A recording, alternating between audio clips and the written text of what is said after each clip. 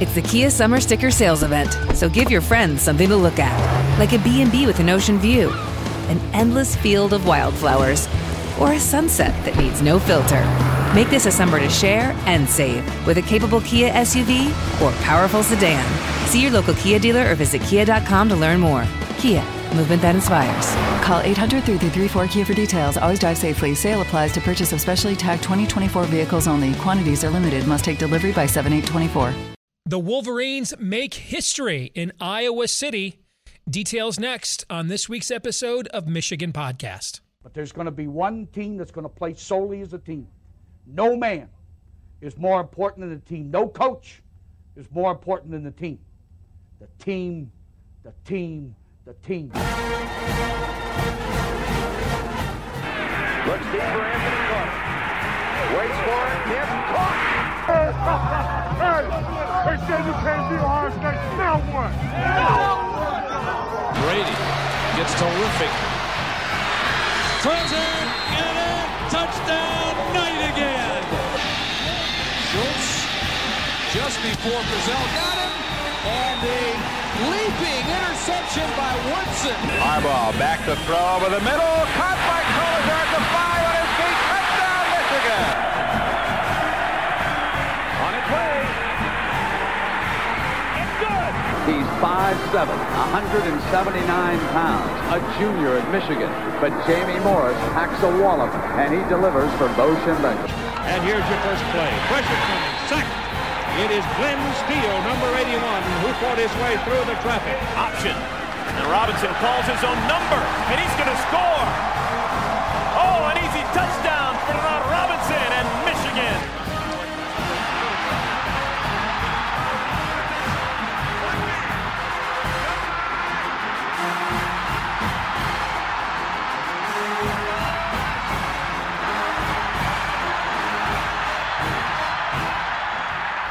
Win it.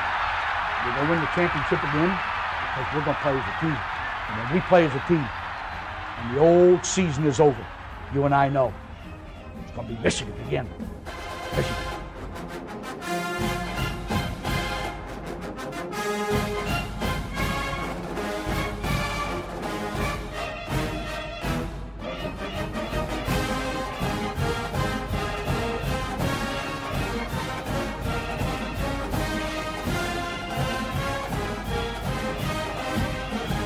Go Blue, greetings. Welcome to this week's edition of Michigan Podcast. I'm Steve Deace, and of course, we are sponsored by our good friends over at Prize Picks. What is Prize Picks? It's the easy way to play daily fantasy. You can download the app right now. The award-winning app, by the way, it's easy to use on your mobile, both available in the App Store and over at Google Play. And you can get going right now on Michigan and other teams all over the country with props on player production. Prize Picks is the best legal way to play player props in states like California, Florida, Texas, and of course, Michigan. When you download the Prize Picks app today, set up your account using promo code Michigan. You'll get an instant deposit match of up to $100 when you do. Again, download the Prize Picks app today and set up your account using promo code Michigan to get an instant deposit match up to $100 when you download the app from the App Store and or the Google Play Store.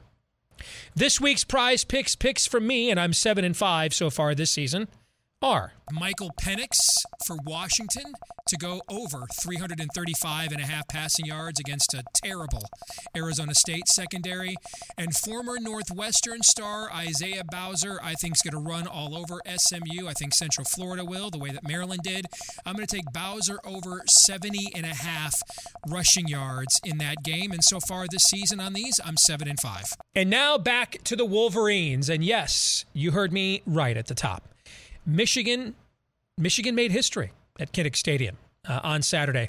As Jim Harbaugh said last week, Kinnick Stadium is where, quote, top 5 teams go to die, and he wasn't exaggerating in the least. The last 6 top 5 teams to go to Kinnick Stadium since 2008, 5 of them lost. The only win, Penn State screwed up the clock at the end of the game when it could have kicked a field goal, had to throw the ball into the end zone and got a touchdown in the final play of the game. That was the last time a top 5 team, the only time since 2008, a top 5 team has won at Kinnick Stadium. Of course, one of those victims You'll remember the number 2 ranked Michigan Wolverines back in 2016. So this is the place where top 5 teams go to die. Michigan not only did not go and bury itself, but it took over the game from the jump and was pretty much, with the exception of one stretch in the early fourth quarter, in complete control of this game the rest of the way, exerting their physical dominance, showing Iowa that, yes, we can play your style of play too. In fact, we kind of prefer it. We're just going to play it with better recruited players. And they physically dominated Iowa from really the jump. On the offensive side, they did. I thought we'd have to throw the ball more to get to run the ball like that. Nope.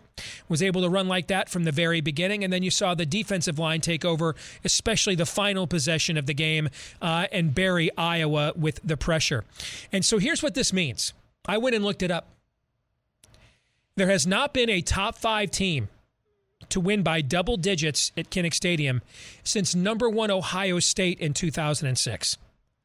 That's 16 years ago.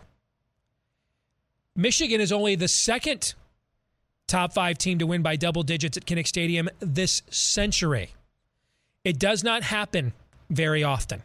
This team plays its style. The crowd gets on you, breaks you down, breaks your will, makes you panic, and then eventually makes you play its style as well. And I think that's maybe what Michigan did better than I anticipated.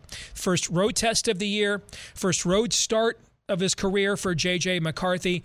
And you know it's in his DNA. He wants to play some hero ball. He wants to play, hey, you know what? Let's draw it up in the dirt, and my guys are better than your guys. But he stayed within himself, stayed within the system. And then when we needed him to draw it up in the dirt a little bit, that ended up being the game-clinching touchdown pass to Donovan Edwards there in the third quarter. So J.J. played within himself. The offensive line fully healthy and together for the first time this year. The unit that was billed by Phil Steele, the best offensive line in the country, that a lot of us thought could be even better than the offensive line that won the Joe Moore Award last year, finally had all 5 of its pieces together in a game and definitely looked the part in the way that it ran the football against Iowa. That's only the third time in its last 30 games that Iowa has given up a rushing total anything close to that. You just don't run the football like that on Iowa, and we did. And then, of course, Blake Corum is quietly maybe putting together a bit of an understated Heisman campaign so far. One of the top-ranked rushers in the country. He's the leading scoring player in the country right now as well. So the Wolverines sit at 5-0 and have taken a major step to being at worst 10-1 heading into Columbus at the end of the year and passing a road test that in the past, with teams we thought were as good, if not better than this one, it was unable to pass at Kinnick Stadium. And so now you survive and advance. You move on this week against Indiana. What I think is key this week is we've got to put more on tape where the passing game is concerned. And I think this is the game where you can really exploit Indiana's weakness in the secondary, provided that the weather is good in mid-October in the Big Ten, and get some of those wide receivers that there's been some scuttlebutt, behind the scenes, internet rumor stuff. It's even come up in some press conferences that some of these guys are like, hey, coach, when's it our turn to eat? That should be this week. Blake Corum has carried the ball 60 times. You don't want to put another 25 on those tires, and you shouldn't have to against the Hoosiers. You still have Donovan Edwards coming back a bit. Was on a bit of a pitch count last week against Iowa. So let's find out what this fleet-footed group of receivers can do, and let's let JJ, open it up a little bit and see if we can't get some big plays in the passing game. Put those things on tape to make that running game even more devastating as the winds turn to the winds of November and the weather gets colder. And then that's the way you want to play in Columbus. It's really hard to go to Columbus and beat them at a track meet. That's the way they want to play. We're going to be the team that's going to want to drag them into the mosh pit come late November. We've shown we can do that. Now we need to show, though, that if you go ahead and stack the box, can we throw it over your head? And that's what we need to show, I think, this week against the Hoosiers. Let's find out what Mark Rogers thinks about that when we return.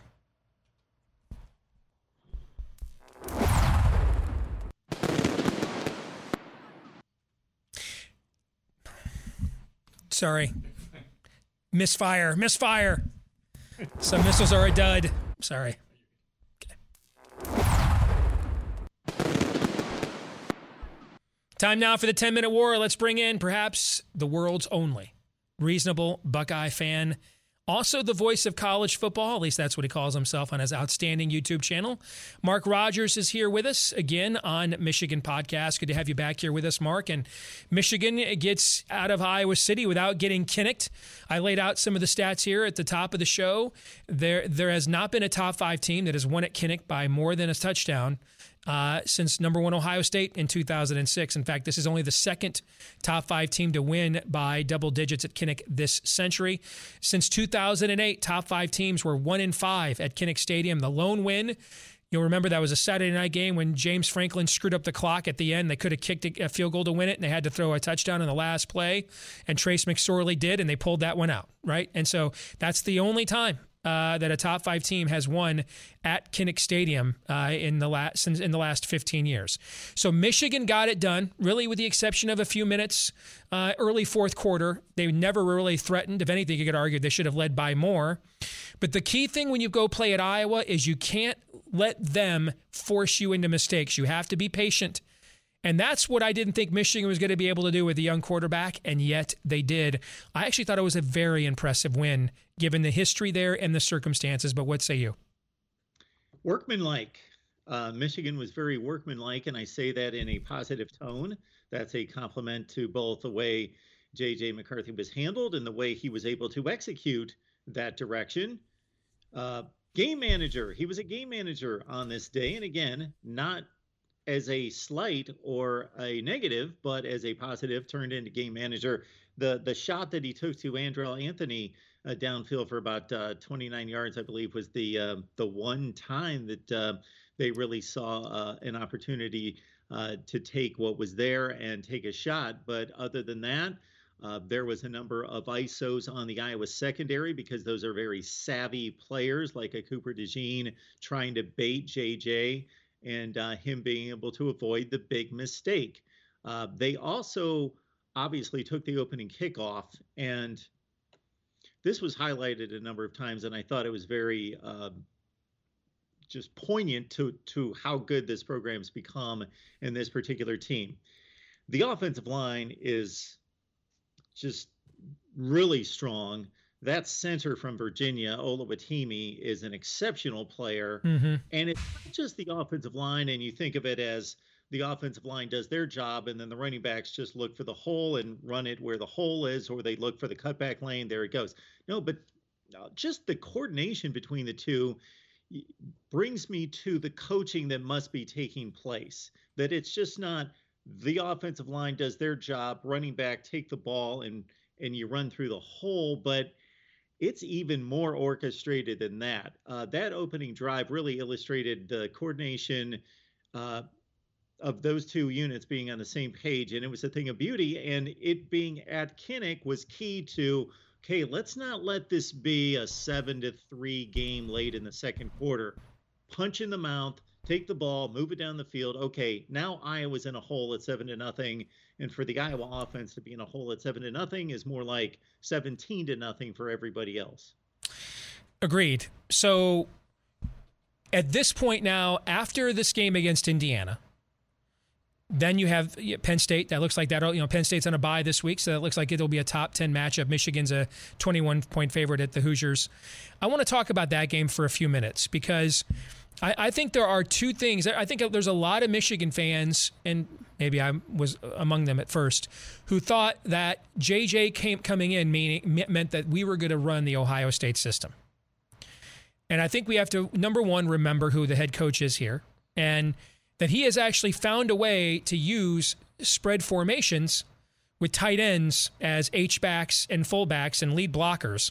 He has found ways to use that to run the power game he loves without such a congested box, meaning that you still, even if we're barely going to throw to those guys, you can't just leave some guy wide open in the slot, right? You have to account for him in your run fit, so you can't load the box, like you could before. And you saw against Iowa, even without, they were without one of their guys, but that entire linebacker core was on the Butkus Award watch list to start the year. I mean, Campbell might have been the best linebacker returning in college football this year. And you saw with JJ, even if we don't want to run it with him because Cade's hurt, we don't have an experienced backup right now, the threat that we might on any down just a snap second of hesitation by those linebackers that they can't come downhill on the snap and fill the gap. With the way our offensive line blocks, that helps that coordination that you're talking about. They get essentially an extra half second because you have to account for J.J. McCarthy. I assume, Mark, moving forward, and maybe it'll happen this week against Indiana because Tom Allen's a former defensive coordinator. I thought Iowa would do it. They never did. I assume someone at some point is going to say, you know what? We're just coming downhill every snap. And if JJ keeps it and creases us and takes it to the house because he's a 4-5 guy, we'll have to live with that. But we're just going to have to call your bluff because we can't sit here and let Blake Corum just get 5, 9, 12, 11, 7, 8 yards all day long. That's killing us. You're controlling the clock. You're controlling the game flow. We can't handle that. And I think one way to avoid that is showing more consistency in the passing game. Putting on tape that we are willing, if you do that, we are willing to punish you if you go man against us on the outside against those receivers. And I kind of think that this is the week for JJ to do that. What are your thoughts? I love your first point because I was going to go in that direction as well. So unlike most of the people watching this that are watching from a sheer Michigan perspective, and I know that you are first and foremost, but being a college football guy, you're watching this from all angles. So I'm watching both teams. I'm just as invested in Iowa as I am in Michigan. And the stark contrast between what, from the standpoint of if you consider conservatism, pass run ratio, there's not a whole lot of difference between the two teams. But to watch where they get to the same point is exactly what you just outlined. The creativity in the formations, the motion, the number of players that handle the ball, all of that on the Michigan side versus Iowa was extraordinary. Yeah. And I know that Iowa's hamstrung to a certain extent. It's their fault. But by the personnel, they just don't have the weapons that Michigan does. So Michigan can choose out of Have you ever seen a tight end H-back loop?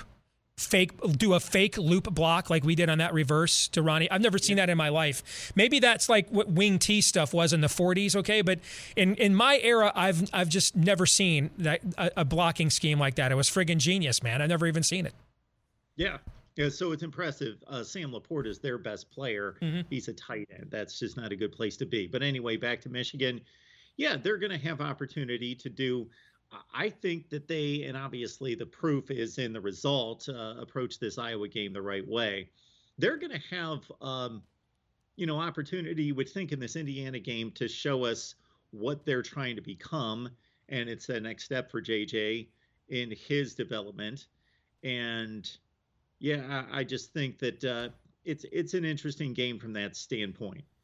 I wonder, and DiNardo talked about this in August during the BTN bus tour, looking at Michigan and Ohio State compared to every other team in the Big Ten, and that he really thought that they were building towards another 10-year war with the amount of talent that they each had in the pipelines, particularly even amongst their younger classes, how much more talented they were than the other teams in the Big Ten. Now, maybe Penn State, with its last couple of recruiting classes, maybe catches up to that maybe in a year.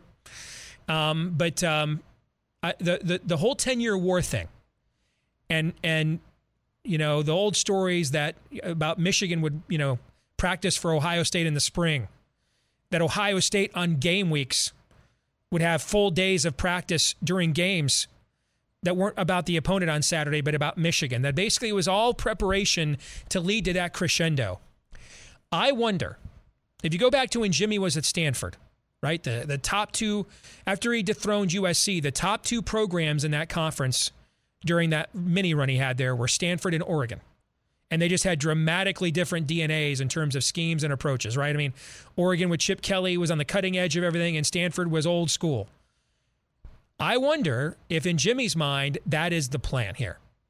And he knows that we can't do that with a Wilton Spate or a John O'Korn and beat Ohio State.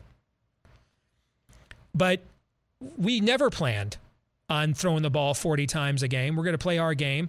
But we needed a quarterback in there that if we had to throw it more to loosen you up and make you respect it, we could. But that actually we are better off zigging against your zag. You know what I'm trying to say? Instead of trying to recruit at the exact same level Ohio State does for the elite of the elite skill players, good luck with that, okay? Instead, we're going to be the team that forces them to change their system and to play in more of a mosh pit than they are accustomed to, and do what he did at Stanford so successfully against Oregon. What are your thoughts on that from a Buckeye fan perspective? The first version of the 10-year war, they were mirror images of each other. So it was whoever made the mistake, whoever could muscle up a little bit more that day, but they were mirror images of each other, and then turned into, more modern football near the end of that when Earl Bruce took over and so forth. But yeah, the Oregon-Stanford, that is just when people make analogies to boxing, football, that's your boxing match. Oregon, Stanford. The styles make fights kind of thing. Is that what you're saying? Yeah. Oh, that was just exceptional that when those two were owning the Pac-12, because the end of the spectrum, trend-setting Chip Kelly that you just outlined, and everything that they would do with the light offensive line that would get out in space and everything, and then you would see basically a rugby match on the other side with Stanford, and their offensive line splits would be about that, and it was just phenomenal to watch the dichotomy there. Now we're not going to see. It's going to be more nuanced. Yeah, it's not going to be anything to. I mean, even last year, this perception that we drug you guys into a blizzard and made you play 3 yards in a cloud of dust. There were 69 points scored in that game. All right, Ohio State still threw for for well over 300 yards. All right, so it's not going to look quite like Oregon and Stanford, right? But in terms of what the final score might look like, we're talking more stylistically that. Michigan, I think Jimmy has reached the conclusion that they probably can't consistently recruit at a level that they can beat Ohio State like that. And so we're going to be the most elite version of Wisconsin and Iowa that we can be with our recruiting chops, and then try to beat Ohio State stylistically by making them play in a phone booth. Don't you get the sense that maybe that's what he has settled on here? I get the sense that every week you're pushing me closer to raising Michigan to Ohio State's level, and I just can't go there. I just can't. I'm really not. I'm just talking about this particular. I'm just making an observation, man. It's not trying to make it like cosmic. I know Jimmy is big into history, right? Both in terms of history, and the history of the game. He's always making historical analogies. I think he clearly has. I think he tried the speed and space. It was a disaster. Last year, Josh Gaddis, I kept telling everybody, wrong Michigan assistant won the Broyles Award. No one listened to me, right? Then Gaddis went down to Miami, and look what's happened since he's gone down there despite all that hype. What happened last year is Jimmy ran his offense. He just moved it into less congested formations. They just ran it out. They ran more split zone. They ran more duo instead of pro-style offenses, so you can't, blow up the box with players. And I think when he figured out, I can still run a lot of this stuff that Bo taught me how to do, but I can run it out of 21st century formations. I think that's kind of what I'm getting into. I think he had just made the decision that was Michigan's path to making it a rivalry again. And what you're getting to is sizing up these two coaches, that they're never going to deviate from what their core beliefs are and who they are as offensive coaches. Mm-hmm. Ryan Day and Jim Harbaugh. So Ryan Day, he has toughened up his team because he saw it as a requirement. And they are a more hard-nosed, offensive line-oriented, run the ball, beat you up team. But they're not going to get away from what they truly are, and he's not going to recruit any differently than he has.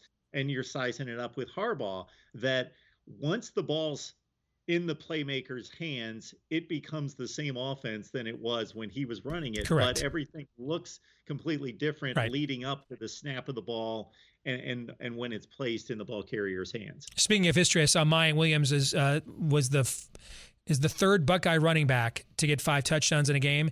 The other two, Pete Johnson and Keith Byers.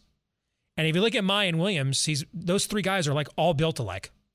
Like there's no Ezekiel Elliott or Travion Henderson in any of those. Those are all old school. I think people were shocked in the mid-'80s how big Keith Byers was to run the way that he did, right? We just didn't typically see that kind of stuff. And Pete Johnson, of course, got overshadowed by Archie Griffin back in the day. But, I mean, Mayan Williams is kind of cut right out of that cloth in terms of the way he looks physically.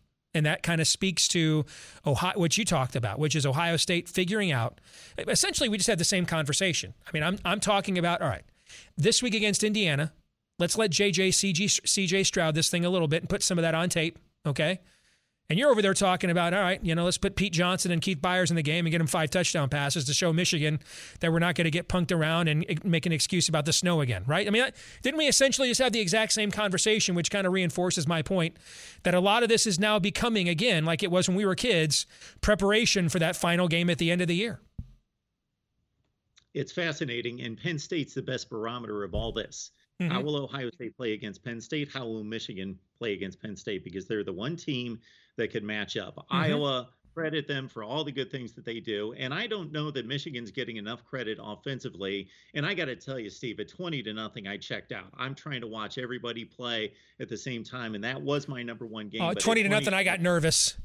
Because I knew at some point, Kinnick was going to have a say in the outcome of this game, or at least I was pretty convinced of it. So when it got to 20-0, I'm like, all right, man, I've seen this one before. I got really.